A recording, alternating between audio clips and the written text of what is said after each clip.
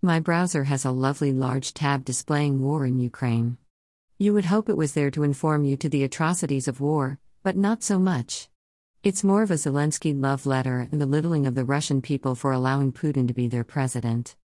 Hardly a word about how the Western leaders have placed sanctions on Russia to the point that the people there can barely operate or function, which in turn forced the largest producer and seller of European oil to remove the US dollar from its ability to buy the oil. A lovely side note is that Russia also provides nearly 13% of the world's fertilizer. Oopsie. The incompetence of the US leadership, both of its political parties are old, fragile, and profit-driven. We lost the war, and we aren't even in it, yet. We all, at this point, realize that we are lied to on a daily basis by news orgs. Right? Don't we know that?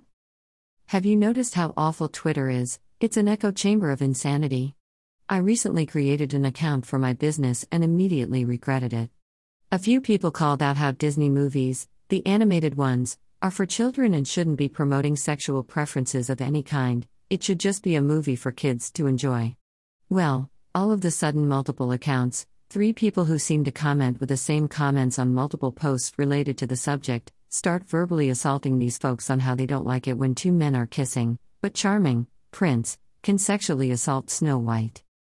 Seriously, this is the tone this one person takes on everyone's post. Hey person, learn to read. They said no sex in the children's films. We are truly lost.